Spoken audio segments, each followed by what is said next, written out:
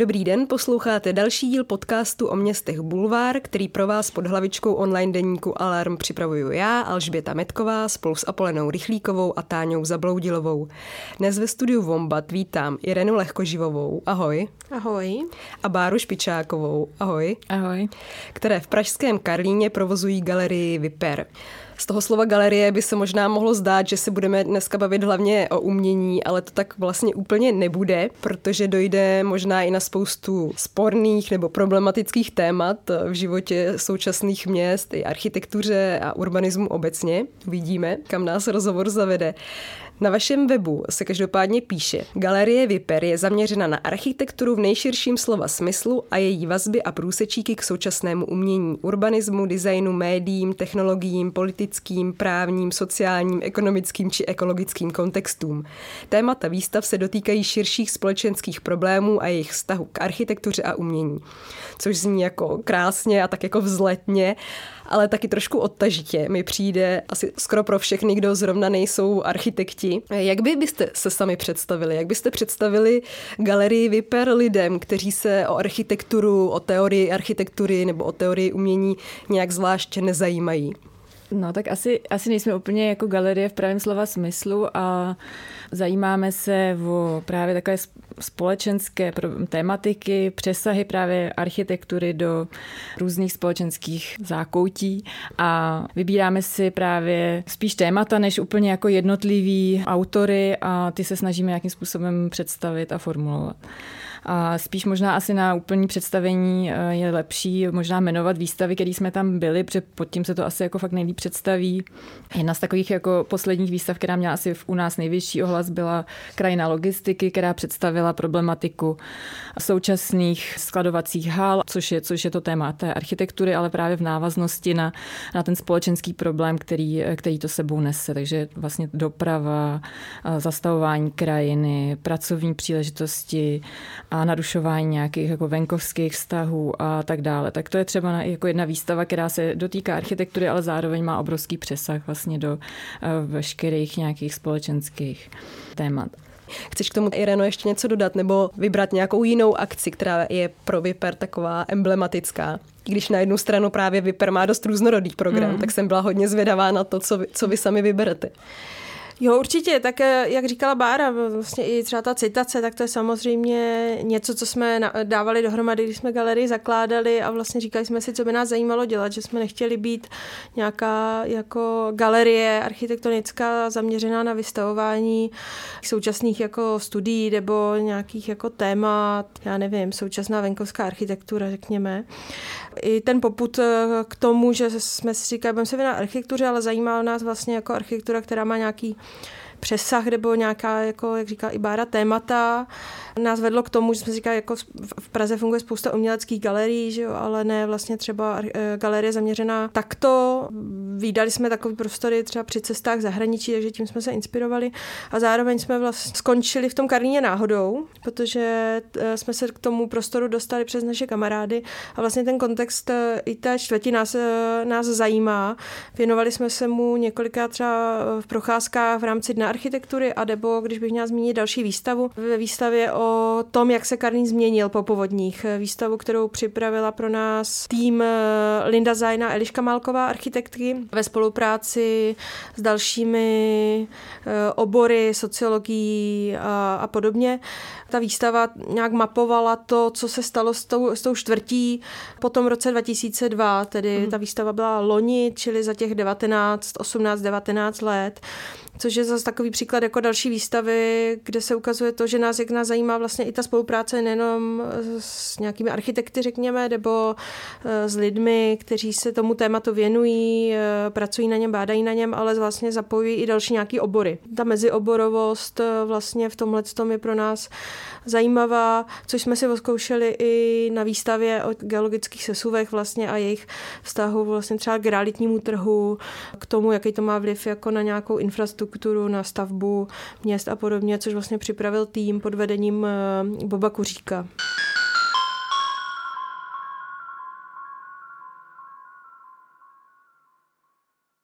Jak jste se právě vlastně k provozování galerie Viper dostali? Co vás motivovalo k tomu, že si otevřete nekomerční galerii, která se věnuje přece jenom jako na první pohled menšinovým tématům, které jsou ve skutečnosti ale většinové, protože opravdu se dotýkají těch velkých problémů současných měst a současné společnosti. Tak asi to je všechno. Co vás k tomu motivovalo? Jasně, asi to je všechno hodně nějaká role různých náhod, ale asi jedna z prvních věcí, že obě, když jsme studovali školu, tak jsme neměli úplně tendence být nějakými badateli a já se zeptám, co jste studovali. Jo, to je asi důležitý. Studovali jsme dějiny umění v Olomouci, úplně klasický dějiny umění, takže teorie a historie. A vlastně tam nikdy nebyl úplně důraz na nějakou jako současnost nebo praxi, natož v galerijním provozu, už vůbec ne. A myslím si, že spousta z nás v tom ročníku prostě netíhla k nějaký teorii a k bádání a měla prostě takový tendence vlastně vytvářet něco, jako aktivizovat nějakou současný program nebo současný akce. A já jsem třeba potom, když jsem se vrátila z Olomouce do Prahy, tak jsem dostala příležitost provozovat takové okno v výlohu v Jakubské ulici a tam jsem se snažila právě střídat v tom okně různé typy, formy umění, protože jsem v té době ještě studovala na Umprumce navazující magisterský studium, což bylo fajn. To byl velký rozdíl proti té klasické historii umění. Tak tam jsem vystavovala, nebo se snažila vystavovat asi 5 let, vlastně v měsíčním nějakým sledu jednotlivé autory, ale chtěla jsem po nich, aby vlastně tu výlohu nějakým způsobem upravovali jako na to místo a nejenom, že by tam dávali věci, které už měli. No ale samozřejmě člověka to po nějaký době vyčerpalo, už jsem se i nějak trošku rozešla s majiteli toho prostoru a vlastně jsem to uzavřela tu etapu, ale v tu chvíli přišla nabídka od naší kamarádky z Karlína, jejíž rodina vlastní ten činžák a měli vlastně volný prostor v přízemí a měli takovýhle jako úžasný vlastně mecenářský záměr, že to teda můžou někomu vlastně nabídnout za velice sympatický nájem s tím, že tam bude nějaký kulturní přesah. V tu dobu Irena byla v New Yorku a vlastně měli jsme tam, já jsem za ní byla, měli jsme tam jako zkušenost s těmi místy, který v New Yorku byly v tu dobu. A vlastně nás to nadchlo, že je možný ty aktivity dělat současný i ve vztahu třeba k té architektuře a chybělo nám to v Praze. Tady vlastně v tu dobu, jestli byla galerie Jaroslava Fragnera, ale na architekturu už pak fakt nebylo zaměřeného vůbec nic, v tu dobu ještě vůbec nebyl. Tak jsme si říkali, že to je vlastně docela příležitost, proč to neskusit. Ale samozřejmě jsme věděli, že finance to na žádný nemáme. Bylo jasný, že musíme zkusit granty, které se nějak náhodou zrovna sešly, že zrovna když jsme se k tomu dostali, tak zrovna se vypisovaly granty. Stihli jsme to a náhodou jsme je i dostali, takže jsme mohli rozjet prostě, měli jsme tu příležitost, že jsme měli najednou i nějaký jako základní finance na to zkusit rozjet ten prostor. Ireno, máš k tomu něco osobního? Jak tě třeba inspiroval ten New York? Třeba pro mě, protože my jsme, jak říká Bára, z Olomouce, takže pro nás jako určitě důležitou osobou je Rostěš Vácha, který nás jako strašně ovlivnil, protože je to takový jako, že jo, aktivista zároveň, ale ty jeho vždycky přednášky měly velký přesah a vlastně dodnes je to jako největší fanoušek naší galerie. Čímž mu děkujeme. Tak to máte štěstí na takovýhleho fanouška. Ale neuvažovali jste, že zůstanete v Olomouci a nerozjedete něco podobného tam, protože tam takových míst je asi ještě méně než v Praze. Já určitě ne, já jsem měla rodinu už tu dobu, já jsem měla na škole vlastně 3 děti, takže já jsem už jako fakt neuvažovala v Olomouci, já jsem byla strašně ráda, jsem to za nějakých 10 let zvládla dostudovat. Takže já jsem byla spíš jako jsem z Prahy a prostě žiju v Praze od jak živa, takže neměla jsem ty sklony. Ale když jsme byli v Olomouci, tak se tam pomalu začaly utvářet nějaký jako různý aktivity, ke kterým jsme si tak ošahávali a ty jsi tam pak pomáhala s PAFem, ne? A s nějakýma dalšíma věcma. Jo, asi 2 roky, ale já už jsem pak jako taky bydlela vlastně v Praze, takže už jsme, když jsme dodělávali školu, tak už jsme vlastně tam nebydleli jako a dojížděli jsme v podstatě jenom vždycky třeba na nějaký den do školy, takže vlastně už jsme byli z toho nějakého prostředí, toho města pryč a ta galerie vlastně vznikla už až několik let potom, co jsme dostudovali, že že vlastně tam nebyla ta návaznost přímá hned jako po studiu. To bylo, myslím, v roce 2016, že vzniknul Viper. Teď můžeme tady asi veřejně říct, co to vlastně znamená, protože já se často setkávám s tím, že spousta lidí říká Viper, někdo říká právě Viper, protože není moc jasný, co to je a ve skutečnosti tedy to znamená co?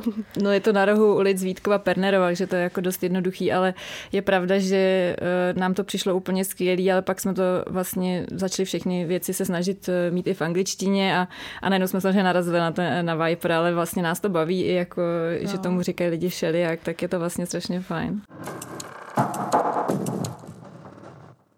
Mě taky na vás baví jedna věc. Karlín, jak už tady bylo řečeno, je čtvrť, která se po roce 2002 po těch povodních začala radikálně měnit. V prostředí Prahy se Karlín vždycky označuje jako ta čtvrť, kde vlastně můžeme vidět to, co znamená gentrifikace. A tam je vlastně vtipný, že když se řekne gentrifikace, tak často se říká, no to je tak, když je nějaká obyčejná čtvrť a pak se tam začnou stěhovat ty umělecké galerie a to je pro ty obyčejné lidi konec, protože nejdřív přijdou ti umělci a pak přijdou ti bohatí investoři a developeři a všechno se to zgentrifikuje a pro obyčejné lidi už tam není místo. Tak já si vždycky říkám, jestli jste si to sami pro sebe jako řešili, že vy v tom vašem programu se samozřejmě proti tomu dost vymezujete, proti třeba právě různým jako investičním spekulacím a podobně, proti té gentrifikaci, ale zároveň jste přesně jako ten typ lidí, na které se vždycky ukazuje, jo, to jsou ti, kteří to začnou a pak už je to v háji. Jasně, no, tak je, jako určitě něco na tom je, to je jasný, taky to často řešíme a jako do Karlína už jsme přišli trošku pozdě, si myslím, nebyli jsme určitě jako první galerii, naopak, už jsme přišli jako v době, kdy už v Karlíně teda skoro žádná galerie aktivní nebyla. To už jsme vlastně byli za tou dobou, kdy ty developeři vlastně tady ty místa dávno zastavěli, ale nejvíc jsme na to asi narazili právě při výstavě, kterou v roce, myslím, že 2018 dělala Káča Vídenová s Adamem Vlazelem. To byl takový jako rozhraní, kdy oni vlastně na reakci na jako posun Karlína směrem právě k těm jako dražším nájmům a kancelářským budovám, vlastně změně té společnosti karlínské, tak otevřeli u nás galerii Hospodu, které v té době skončily takové 2 významné hospody v Karlíně, lokální, místní a naše galerie se na měsíc vlastně stala regulární jako putikou s tím, že i oslovili barmana nebo provozáka z jedné z těch hospod, který měsíc u nás vloženě za tím barem byl a natáhl vlastně spoustu těch místních lidí jakože v uvozovkách do galerie. A to byl takový jako moment, kdy si člověk říkal, jo, že za ten měsíc jsme věděli, že to skončí a zase se to znova natře na bílo a budou tam zase ty výstavy. Tak to byl přesně jako ten moment, jo, že je to taková trošku vlastně lež nebo nějaká hra, jo, že se snažíme na něco poukázat, ale vlastně to je jinak všechno. Ale prostě tak to je a řešíme to často, no, řešíme to i s nějakým poukazováním na nějaký ekologický stopy, že jo, jak asi může být galerie ekologická, no asi nijak, to by asi nemohla být, jo, když máme třeba zahraniční hosty, kteří k nám lítají. Jo, je to prostě obrovský samozřejmě tohle téma, který neustále řešíme a snažíme se s tím nějak bojovat na všech frontách, ale je to určitě problém, no, a to není jenom teda právě s tou čtvrtí a s nějakým jako posunem těch témat, jako je spousta, který se toho nějak dotýkají, no. No a vlastně ještě jenom, že my, když jsme otevřeli v tom roce 2016, tak krátce potom vlastně vznikly i kasárna Karlín, hned naproti, kde vlastně je taky takový jako kroužek lidí, s nimiž se přátelíme. Přesunuli se tam Karlín Studios. Ve stejné ulici potom vznikla ještě garáž galerii, nějaký třeba 2 roky později vlastně ateliéry a to. Takže určitě tu ulici, ty galerie trošku gentrifikují. Ale zároveň, jak říká Bára, už jsme přišli do toho Karlína vlastně v době, kdy ty karty tam jsou rozdaný. Dneska už v tom Karlíně se za stolik toho asi moc jako dělat nedá, protože všechny pozemky jsou tam jako rozparcelovaný a ty hráči... Už je to spíš zastavený, no, že už se to posunulo k tomu, že už to nejsou ty baráky, který vlastně developeři vyčkávají, ale už to je právě takovém posun, že už to je v podstatě minimální množství baráků, je tam nějakých jako schátralých nebo prázdných. No.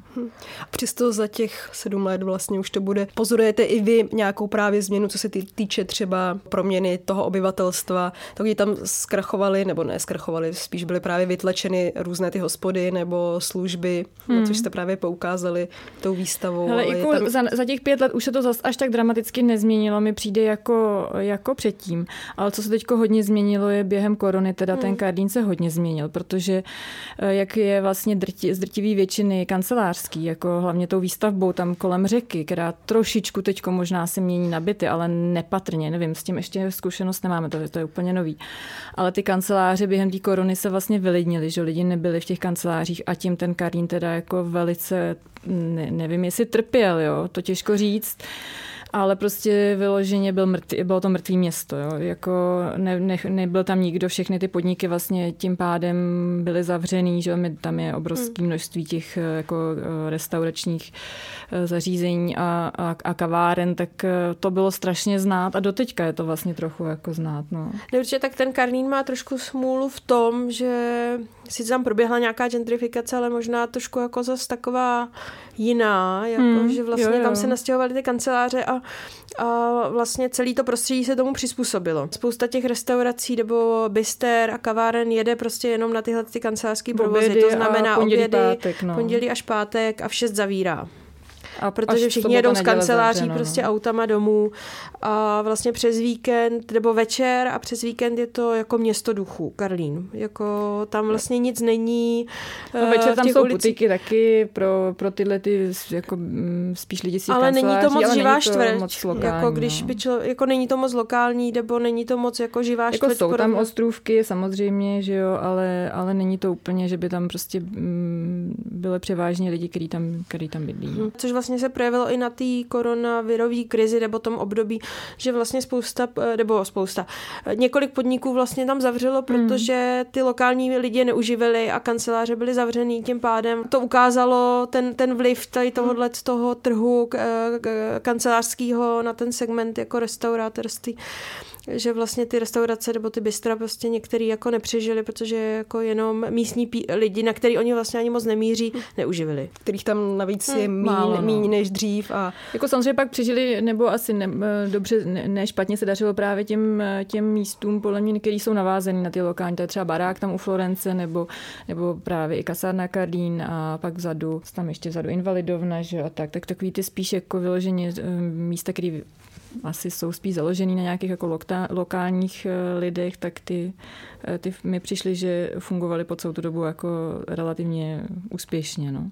Tak myslím, že i v tomhle se to dalo právě krásně ukázat, co se stane s městy, když se z nich začnou vytlačovat ti vlastně klasičtí obyvatelé nejrůznějšího sociálního původu, kteří pracují v nejrůznějších profesích a stane se z toho právě město vlastně jenom pro jeden segment lidí, pro jednu třídu, tak se najednou ukazuje, že to asi není úplně funkční. No, navíc ten Karlín má problém v tom, že tam je spousta Airbnb bytů, že to bylo právě i na té výstavě o Karlíně ukázáno, kdy holky vlastně tak na je to blízko centru, že jo, a jsou to krásný činžáky v soukromých, jako mají, že jo, město tam toho má minimum, tak potom samozřejmě ten trh to takhle jakoby bez nějakých jako, že jo, pravidel to takhle vychýlí, no, což v tom Karlíně se právě stalo, no. Navíc městská část tam jako stále rozprodává, že svůj majetek, byty nebo privatizuje za takových jako často podezřelých okolností, takže ten fond bytový, který si tam městská část drží, se stále stenčuje. No. Tím pádem i jako nějaký pravomoce nebo možnosti té městské části jako něco v té čtvrti jako dělat. Dokážete odhadnout, jak se bude Karlín dál vyvíjet? Dá se vůbec něco takového odhadovat v tom současném komplikovaném jako světě? Vůbec nevím, ale myslím si, že už je to relativně hodně jako zahuštěný, že nepředpokládám, že by tam proběhla nějaká dramaticky ovlivňující výstavba. To si myslím, že už tam těch pozemků tolik není, takže v tom jako nějakým zahušťování toho města už to asi nebude nějaký jako jiný. Tam spíš jde o to, jako co se stane třeba s těma kancelářskýma objektama, jestli teda znova se jako obnoví v plný síle, anebo jestli se to třeba promění nějakým způsobem tyhle ty komplexy veliký třeba směrem k nějakému bydlení nebo k nějakým jako jiným formám, ale myslím si, že se to asi vrátí zpátky, nebo zatím to tak vypadá a asi to bude stejný, no. Určitě to bude dražší a dražší čtvrť, no, protože to je blízko centru a je to krásná čtvrť s klasickým prostě urbanismem blokový zástavby a uvažuje se tam o zastávce vlakový, S-bánu, uvažuje se o přemostění vlastně na Vítkov, takový jako věci, které jsou vlastně docela fajn, ale nevím, jestli třeba zastávka vlaku pomůže Karlínu, asi ne, asi spíš to přivede jenom ty lidi, že co jdou do těch kanclů, ale pro ty místní jako takový, jo, tak bude to mít dopad, že nebudou jezdit autama třeba ty lidi do těch kanclů. No těžko říct, protože zároveň tam samozřejmě měla vzniknout veliká čtvrť, dál na Rohanském ostrově, no. Jako a teď se tam buduje vlastně takovej solitérní dům podle návrhu Davida Černýho, jako šílený, jasně, no, to už který vlastně absolutně narušuje. No to je pravda, no, že to je jako, Karlín. No. Který vlastně narušuje celou tu strukturu, že jo, jako byť samozřejmě jako jsou tady kolem toho ty PR keci, jak je to jako navazuje na křivky jako invalidovny. Tak je pravda, že ten Rohaňák vlastně to je část, dalo by se říct Karlína, no, člověk vůbec to nevnímá, protože teď je to vlastně zeleň, ale to je obrovský projekt, to je pravda. A to jako asi výrazně změní celou tu lokalitu, no. Není asi překvapivé, že to jsou právě většinou spíš jako investiční byty, nebo že to není žádné dostupné bydlení a že právě městská část se tam nějak neangažuje, co vím, že by se třeba snažila právě o nějaké dostupné jako bydlení nebo vůbec o svoji výstavbu. Taky mám dojem, že se začíná stavět právě teď Lávka, Hlešovice, Karlín. Tak tam už teďko vlastně ten spoj lodní, to je strašně fajná, Lávka bude určitě perfektní, no. To jsou skvělé věci.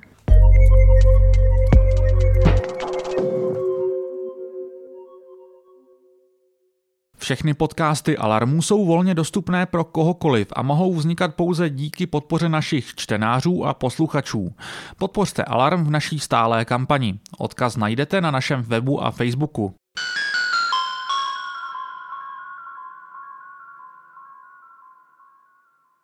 Ještě bych se vrátila k tomu, co vlastně může galerie čtvrti přinést. Mně už několikrát přišlo právě třeba, když jste tam měli tu výstavu o té hospodě, což teda byla vlastně, že tam fungovala hospoda.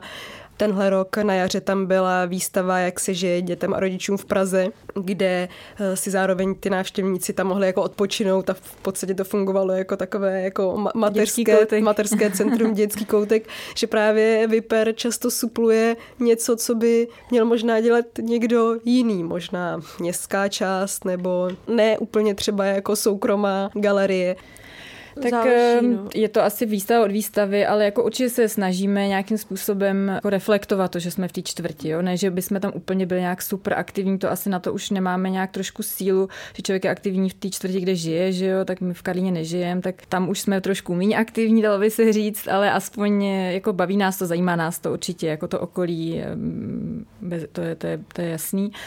Takže snažíme se zapojovat do Dne architektury, to přilákává hodně jako zájemců, který by třeba se o nás nedozvěděli, tak vždycky začínáme u naší galerie, aby jsme mohli představit i tu galerii. Pak se snažíme mít vždycky jednu výstavu ročně, ne úplně českou tematikou, ale aspoň od lidí, kteří jsou v Čechách. Jo? To třeba právě byly ty krajiny logistiky, nebo teďko Alžběta Bruhová s kolektivem, s výstavou těch rodičů a dětí, jak se jim žije v Praze, nebo právě ta proměna Karlín, výstava o té proměně Karlína. Cíleně se snažíme takovou jednu výstavu ročně v tom programu mít. Ale ne vždy samozřejmě je cílená na Karlín, ale jako jo, je to vždycky s nějakým takovýmhle přesahem. Jo, to určitě. Já tady mám zmíněný právě pro posluchače, kteří vás neznají nebo kteří nejsou z Prahy, aby si nemysleli, že jste galerie, která se zabývá jenom Karlínem. Je tam dost výstav, které se zabývají celočeským kontextem a hlavně i tedy mezinárodním. Například jedna z vašich jako posledních úspěšných akcí bylo vlastně vydání knihy Private Views o nejdražších bytech světa na Manhattanu, kde maďarská umělkyně a architektka Andy Schmidt ukazovala, jak funguje ten investiční trh s byty a co to pro to město znamená. Jak si tedy vybíráte ta témata, ty akce, umělce, umělkyně, kdo u vás vlastně bude vystavovat, protože, jak jsem řekla, je to hodně různorodé a i ta forma těch výstav je jako velmi, velmi odlišná. Je to tak jako po různu, no. Něco si vybíráme, vždycky sestavujeme vlastně nějaký program, tak říkáme si, co by nás zajímalo, třeba nějaký témata, k tomu třeba zkoušíme hledat nějaký jako lidi, kteří se tím už zabývají. Nebo víme, že někdo něco dělal, tak je třeba oslovíme jakoby na to, jestli by tu svoji práci, svůj výzkum nebo podobně chtěli převést třeba do formy výstavy, tak jsme vlastně oslovili i tu Alžbětu, že jsme věděli, že loni editovala na trošku jako jiný téma sborník jedno číslo časopisu Éry 21, který se nám jako moc líbilo, takže vlastně na základě toho jsme ji oslovili a ona pak přišla s konceptem této výstavy. Vybíráme si prostě sami, oslovujeme, míváme jednou za čas i nějaký open cally na výstavní projekty, takže je to taková jako kombinace všeho. Toho, co třeba víme trošku, co se zrovna děje, zajímalo by nás, nebo co k nám i náhodou třeba dorazí, no. Ale snažíme se mít nějakou skladbu, snažíme se nějakou skladbu během toho roku, aby tam třeba byl právě někdo třeba zahraniční, úplně tady ještě neznámý, s nějakým třeba výzkumem, někdo český, nějaký třeba i architekt, který je jako takový mezioborový, což teďko třeba byli, nebo teďko končí výstava maďarského studia AUV, kteří jsou sice jako architektonické studio, ale s strašně zajímavým přesahem vlastně do různých experimentů a aktivit komunitních. Tak to jsou právě taky věci, které se snažíme tam třeba jednou ročně mít. No. A mě by pak zajímalo, jestli dneska vůbec má cenu v tom současném globalizovaném světě řešit nějaká typicky česká témata, nebo už je to přežité. Třeba právě ten projekt Private Views, ten realizovala tedy maďarská architektka umělkyně, odehrávala se nebo týká se New Yorku, tu knížku, která byla pozitivně recenzovaná jak v českých médiích, tak třeba i v New Yorku. Tak tu vydala Česká galerie, tedy vy, a zdálo by se divný, proč Česká galerie vydává knížku o Manhattanu, ale ono se na tom krásně ukazuje, že ten globální, ten investiční trh s nemovitostmi funguje úplně stejně, jak na tom Manhattanu, tak třeba právě v Karlíně, i když je to samozřejmě trošku jako menší a ty ceny jsou nižší. No, prvním podnětem tady k tomu, že jsme začali dělat i knížky, byla právě ta výstava krajinné logistiky, kdy ten tým 4 architektů vlastně nás pak oslovili, jako jestli bychom třeba to téma nechtěli rozvést i do knížky. A vznikla z toho knížka Ocelová města. A další knížka pak byla právě tady s tou Andy, což byla vlastně taky trošku náhoda, protože Andy ten projekt dokončovala, chtěla dělat tu knížku a my máme společnou kamarádku Terezi Nekvindovou, která nám vlastně jako řekla, hele, tady jako zajímavý projekt, mohlo by vás to zajímat, Andy hledá nakladatele, mohli byste se potkat, třeba by z toho jako něco bylo. Takže to bylo vlastně až takhle jako jednoduchý. My jsme se nějak potkali, podívali jsme se na ten projekt a přišlo nám to samozřejmě jako zajímavý, ta forma toho podání a podobně. A pak jsme se jako cíleně vlastně už rozhodli, že ta knížka třeba bude jenom v té angličtině, protože nemá smysl jako dělat samozřejmě třeba dvojazyčnou v tomhle případě, protože se přece jenom zabývá nějakým jako jiným tématem jinde, ale jak si říkala, samozřejmě jako tématem, který v něčem má i trošku jako obecnou platnost jinde. Ale samozřejmě byl oříšek sehnat peníze, že jo, jak říkáš, ty národní věci, prostě bylo to vlastně českým žádostem o grant jako úplně vzdálený, jo? Že žádat na cizí umělkyni s totálně cizím projektem v angličtině, kniha, jako vydávání knihy, ne výstavní projekt, který by byl u nás, tak vlastně na to člověk tady ty peníze nesežene. Takže jsme museli využít jako grantu, kde jsme součástí Future Architecture Platform. Tam jsme byli schopní z toho vlastně zaplatit velkou část a pak jsme žádali právě Graham Foundation, instituci z Chicaga, která dává na architektonické projekty peníze. Je to hodně zajímavá instituce, zajímavý témata nebo zajímavé projekty se tam hlásí a není zas až tak jednoduchý ty peníze dostat. Často se to právě váže na tu jako americký témata nebo americkou nějakou působnost. budoucnost. Takže tam to téma bylo jasný, to tam přesně sedělo a taky díky tomu, že Irena prostě zná řadu těch porodců, lidí z toho oboru, že když byla v New Yorku, tak taky trošku věděla, jak třeba strukturovat tu žádost nebo jak na to upozorňovat a žádali jsme na to možná 2krát. Je? Žádali jsme 2krát, no. Poprvé jsme to vlastně nedostali a po druhé jsme pak ten grant dostali, no. Takže to taky je takový, jak se stalo na ty národní věci, tak tohle třeba jako jsme využili, no. Využili jsme to k tomu, aby jsme tu knížku mohli vydat. No. Je to trošku absurdní, že ty granty bývají právě takhle úzce často vyměřené nějak jako regionálně, ale ve skutečnosti ať už architektura nebo umění nebo v podstatě veškeré obory už dneska samozřejmě ty hranice pro ně nemají žádný význam, takže tady vlastně narážíme na nějaký možná jako relikt z minulosti. Tak ono i to vydávání v té angličtině je vlastně v něčem strašně fajn, jakože ty knížky vycházejí v angličtině, ale když jsou pak jako jenom anglicky, tak člověk pak vidí, že pro řadu těch lidí u nás je to prostě bariéra. No. Kor třeba v těch složitějších textech. Ale zároveň private views mě přišly velice jako čtivé, že to zrovna není příklad nějakého extrémně odborného textu, takže ho můžu doporučit i posluchačům, kteří si třeba tolik nevěří. Tak jo, to byl i záměr, že jsme z toho, samozřejmě to není akademický nějaký projekt nebo podobně, takže i celou tu knížku jsme se snažili koncipovat tak, aby byla vlastně taková jako přehledná, jednoduchá, vlastně čtitelná. To téma ukázala vlastně pro někoho, kdo se v tom absolutně neorientuje, nějakou i jako zábavnou formou. Je rozhodně velmi krásně udělaná, je plná úplně nádherných fotografií a super textů, stejně tady jako i Ocelová města. Myslím, že můžu tady s čistým svědomím doporučit obě. Musím se samozřejmě zeptat, co chystáte dál, jestli už můžete prozradit nějaký další program. Jako vydavatelský? No oboje, jak výstavnický, tak vydavatelský. Výstavní jsme teďko šturmovali, včera byl deadline grantu na magistrát.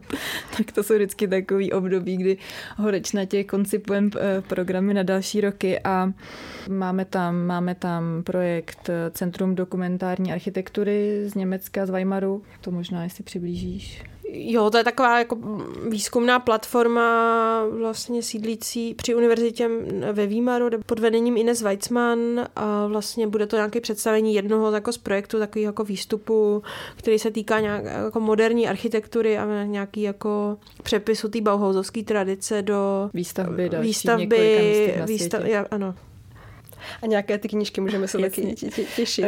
Knížky, tak letos bychom rádi vydali, měli jsme nějaký nápad, jako nové edice, že bychom zkusili, uvidíme, jak to bude fungovat. Takové jako menší svazky, ale jako textové, vlastně něčí aktuální výzkum, projekt, který bychom vlastně vydali v takové jako hezky upravené knížce. Letos jsme si zkusili, že bychom dali 3 svazky a nastartovali tady tu edici, vlastně jako víc psací nebo teoretickou, ale není to zase nic úplně jako složitýho. Jedna se nám trošku vychýlila, ta knížka, to je spíš jako víc architektonická knížka právě toho studia AUV, které teď má výstavu ve Viperu a další 2 knížky by měly být projekty konkrétních autorek. Jedno je Aga, Mena Aga a to je vlastně teoretička architektury, která působila v Antwerpách, ale teďko se zrovna přesunula do Kanady, teď nevím, jestli do Toronto. A pracuje právě na výzkumu jako afrických přistěhovalců ve velkých městech. Má to zaměření na evropské města a toho, jak vlastně si vytváří své prostředí, v kterém vlastně žijou. Taky se to dotýká jako vlastně veřejného prostoru hodně. A druhé téma má Marisa Kortrej. A to je zase původem jsme pochopili Chorvatka, ale žila v Británii. Původem ze států, myslím, ale je teďka v Záhřebu. Prostě teďka se přestěhovala do Záhřebu. Ty hranice stejně právě, nemají vůbec význam. Vůbec nemají význam. A věnuje se to jako současným prostředí mladých architektů na trhu práce.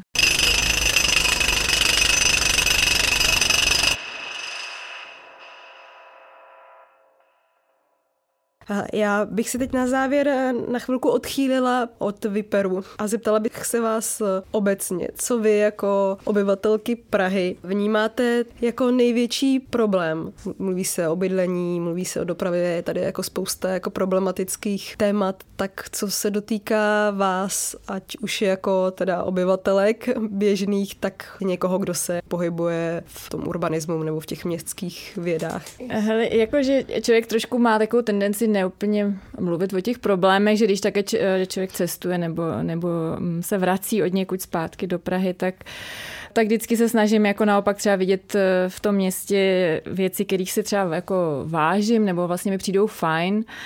Jako těch problémů to je určitě celá řada, ale vždycky stejně jako člověk nějakým způsobem je rád, že tady jako v té Praze je a přemýšlí o tom, jako čím to je. Tak nevím, no, jakože spíš se jako beru taky nějakou jako určitou ještě furt svobodu, která tady v tom městě jako funguje, že tady nejsou ještě v té společnosti nastavený nějaký plný jako restrikce, tak v tom mi to přijde na jednu stranu strašně fajn, ale na druhou stranu samozřejmě to pak nese jako jisté neduhy, jako že nějaký jako noční neklid a přesně a přehlcená doprava a výstavba prostě neřízená, vlastně neorientovaná na lidi, kteří jako ve městě bydlí. No. To možná je takový jako asi největší téma, že, nebo pro mě, že to vedení těch městských, nebo aspoň já mám zkušenost teda s Prahou 10 dlouhodobě, s magistrátem. Toto téma na prvním místě není úplně ty lidi, kteří v tom městě žijí, ale nějak historicky tak jako semele vlastně kdo předběhne to město nějakou investicí, tak se to tak jako bere, že je správně, ale vlastně, že by ta priorita byla na ty lidi, kterým vlastně to město existuje nebo mělo by existovat, tak to samozřejmě člověka trošku překvapuje, že i dneska to furt takhle jako je v upozaděný, no. Teď jsem byla po životě v Lipsku a taky člověk byl jako nadšenej vlastně, jak to tam strašně žije. Ty lidi strašně umějí využívat veřejný prostor a nemusí být nějaký jako předizajnovaný. I úpravy těch domů vlastně jsou tam evidentně totálně benevolentní, jako nějaký různý přístavby a nástavby, ale není to, že by se to vlastně zneužívalo, ale dělá si jako balkony, nebo se udělají terasy, nebo se udělají nějaké jako cesty třeba směrem k vodě a tak. Věci, které by třeba vím, že v Praze by nikdy neprošly, jo, jako v nějakém užším centru, ale vlastně to nemusí být nic špatného, jo? Nějakým způsobem jako přemýšlet o tom, jak pobídnout ty lidi, aby měli chuť v tom městě žít. No. Tak to třeba byla pro mě velká inspirace, tady ta návštěva. A jak to vidíš ty, Ireno? Tak jak jsi říkala, tak těch problémů samozřejmě člověk vnímá jako spoustu, i tenhle pořad jako jich pokryl samozřejmě spoustu. Třeba to bydlení, že jo, i ta doprava, jako ta nekoncepčnost nějaký třeba řešení automobilové dopravy tady vlastně, že to auto je to nejvíc, že jo, prostě jako chodec je vlastně ubožák, když jdeš po té ulici a zacláníš tomu majetku té osoby, že jo, což ale není jako zase jenom třeba chyba samozřejmě toho města, ale toho státu vůbec, nějaký jako, že jo, zdanění těch jako bytů, protože jak jsme se bavili třeba o tom Airbnb, na tom trhu je třeba těch hráčů jako vlastně pár, který mají těch bytů spousta a vlastně všechna ta výstavba, která se děje, dneska ta velká, chystá se ten Žižkov, Smíchov, že jo, Rohanský ostrov, to jsou jako vlastně výstavby velikosti okresních měst. A ta nekoncepčnost toho, že se tam nabízí, už jak se proměnil i ten slovník těch developerů, že kupte si investiční byt, že vlastně už se neinzeruje, kupte si byt na bydlení, kupte si byt na investici. Takže vlastně vznikání těch čtvrtí je vlastně jako strašně znát v tom, když se jako projdete, nebo i z nějaké zkušenosti, že vlastně vznikají tyhle místa, tak tady normální člověk jako nemá, pak jdete okolo, svítí tam 3 okna, že z toho domu, protože zbytek je neobsazen nebo jako rozkoupen jenom nějakou investici. Ale samozřejmě jako zase vzniká i spousta jako kvalitních věcí, že nemusíte se bát, že člověk jako, aby si jenom člověk nestěžoval. No, ale právě chci říct, že se nemusíte bát, že bych chtěla končit tak temně, protože bych to chtěla uzavřít právě tím, co vás v poslední době v Praze nebo v celém Česku. Takže ty už si trošku to nakousla, Báro, že jsi mluvila o té svobodě, ale jestli vás napadá ještě něco jiného. Ať už se bavíme obecněji o nějakých řešeních, anebo třeba i o něčem úplně maličkém, konkrétním, na co jste narazili. Určitě, co mě teďko třeba úplně nadchlo, tak to je jako přechod prostě za muzeem přes magistrálu. To jako je tak skvělý a vlastně tak strašně jednoduchý a vlastně tak strašně překvapivý, že to vzniklo až teď. Je to neuvěřitelné, ale je to prostě bomba. Jako. No, jako, že se člověk dostane pěšky z Václaváku na Vinohrady a nemusí jako žádným podchodem a vlastně je si roven s těma autama, tak to je nádherný a vlastně člověk zpětně vlastně úplně vůbec to nechápe, že tam ten přechod není už vlastně 30 let.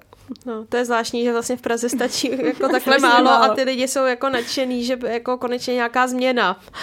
Ale je to krásný, je to jako fandím tomu. To je jasný. Něco... A teďko třeba ta soutěž na tu filharmonii, no tak to kdyby klaplo, tak to by bylo no, tak to by mě zajímalo, co vy si třeba o tom myslíte, protože jsem slyšela samozřejmě i názory, že proč teď potřebujeme tak velký, drahý projekt, když tady spousta lidí nemá kde bydlet a máme jako vážnější problémy a máme velké dluhy z té covidové pandemie, tak co si o tom myslíte vy, o takovémhle projektu? A tak jako v tomhle to je určitě jasný, jako je to velkolepý projekt, samozřejmě drahý, který z toho rozpočtu nějakým jako zahybe, že a určitě by se dal investovat jakoby jinak, ale když se na to jako podívám nějakým jako gestem, směrem nějaký jako kvalitě architektury, tak třeba už jenom ta příprava té soutěže, jakože vůbec je soutěž, že se vybralo místo, který je problematický, mohlo by tam relativně nějakým způsobem i třeba pomoci, když samozřejmě se tam chystá velká výstavba, která to je jakoby jiný téma tam v těch bubnizátory. Ale jako, když se na to dívám jako trošku z pohledu nějaký jako kvalitní architektury, tak si myslím, že není nedůležitý, jako, nebo naopak možná je důležitý, aby v té Praze něco takového jako bylo, aby ty lidi trošku dostali takovou pozitivní jako informaci, že ta architektura třeba může jako změnit ty věci a myslím si, že zrovna třeba jako Filharmonie Česká je jako na absolutně špičkový úrovni, že si jako zaslouží nějakou kvalitní současnou budovu. Jo? A nemyslím si, že by z toho nutně musela vzniknout nějaká jako velkolepá olbřímý záležitost, že se to může jako pojmout i s nějakou pokorou. Jo. Myslím si, že by se to povedlo na základě právě vypsané a velice dobře jako zpracované soutěže, tak by to bylo strašně dobrým příkladem pro tu Prahu a vůbec jako pro tady společnost. Hlavně, kdyby se podařilo jako to prostředí tam vlastně nějak jako pojmout jako v tom celku, kultivovat, prostě nějak vlastně transformovat. Já dodám jenom, že se bavíme o Vltavské, což je takový poměrně jako problematický bod v Praze, co se týče veřejného prostoru a dopravy. A Ireno, napadá tě teda ještě nějaký jiný pozitivní příklad, kromě Filharmonie a přechodu pro chodce? Já myslím, jako pozitivní je třeba vlastně pro mě to, jak když Bára vlastně mluvila o tom veřejném prostoru, to, že se ty lidi jako začínají ten veřejný prostor trošku jako učit používat. Že trošku víc opadá takový ten etos těch 90, že tohle je můj trávníček, můj majetek, nikdo mi na něj nešlapejte. Že tohle to mám dojem trošku třeba aspoň mezi tou jako mladší generací trošku opadá a že vlastně vzniká spousta takových jako menších třeba projektů, komunitních, ale vlastně i nějakých širších pojatých a v tomhle tom si myslím, že jako pozitivum taky toho města, že se to vlastně děje i směrem jako z toho centra, když se nebudeme bavit jako o tom, ale že se to děje prostě v různých městských částech, kde ty lidi vlastně mají nějakou tendenci se angažovat a něco jako vytvářet a nějak si ten svůj veřejný prostor zkrášňovat, zlepšovat, jít zatím nějak jako aktivizovat a podobně. No. Což myslím, že je takový progres taky těch posledních let, jak se řekněme, jako začali aspoň trošku ty lidi víc jako zajímat o to svý prostředí, že už jim vadí, já nevím, když jsou odpadky na zemi, tak se to snaží třeba řešit, protože už méně lidí si říká, to není před mým vchodem, tak mě to jako vlastně nezajímá a že v tom trošku ta společnost, doufejme, aspoň třeba v Praze se nějak jako posunuje, bych řekla. Taky doufejme, že těch pozitivních příkladů bude čím dál tím víc. Já vám přeju, ať se vám daří v galerii Viper a určitě do ní všechny posluchače zvu. Program najdete na stránkách vipergallery.org, a kde tedy najdete informace o těch výstavách současných i proběhlých, i o těch knihách, o kterých jsme se bavili, takže díky, že jste přišli do Bulváru. Děkujeme za pozvání. A posluchače bych ráda pozvala nejen do pražského Karlína, do galerie Viper, ale i k poslechu dalších dílů podcastu Bulvár i dalších podcastů online deníku Alarm, které najdete na webu a2larm.cz. Od mikrofonu se loučí Alžběta Metková.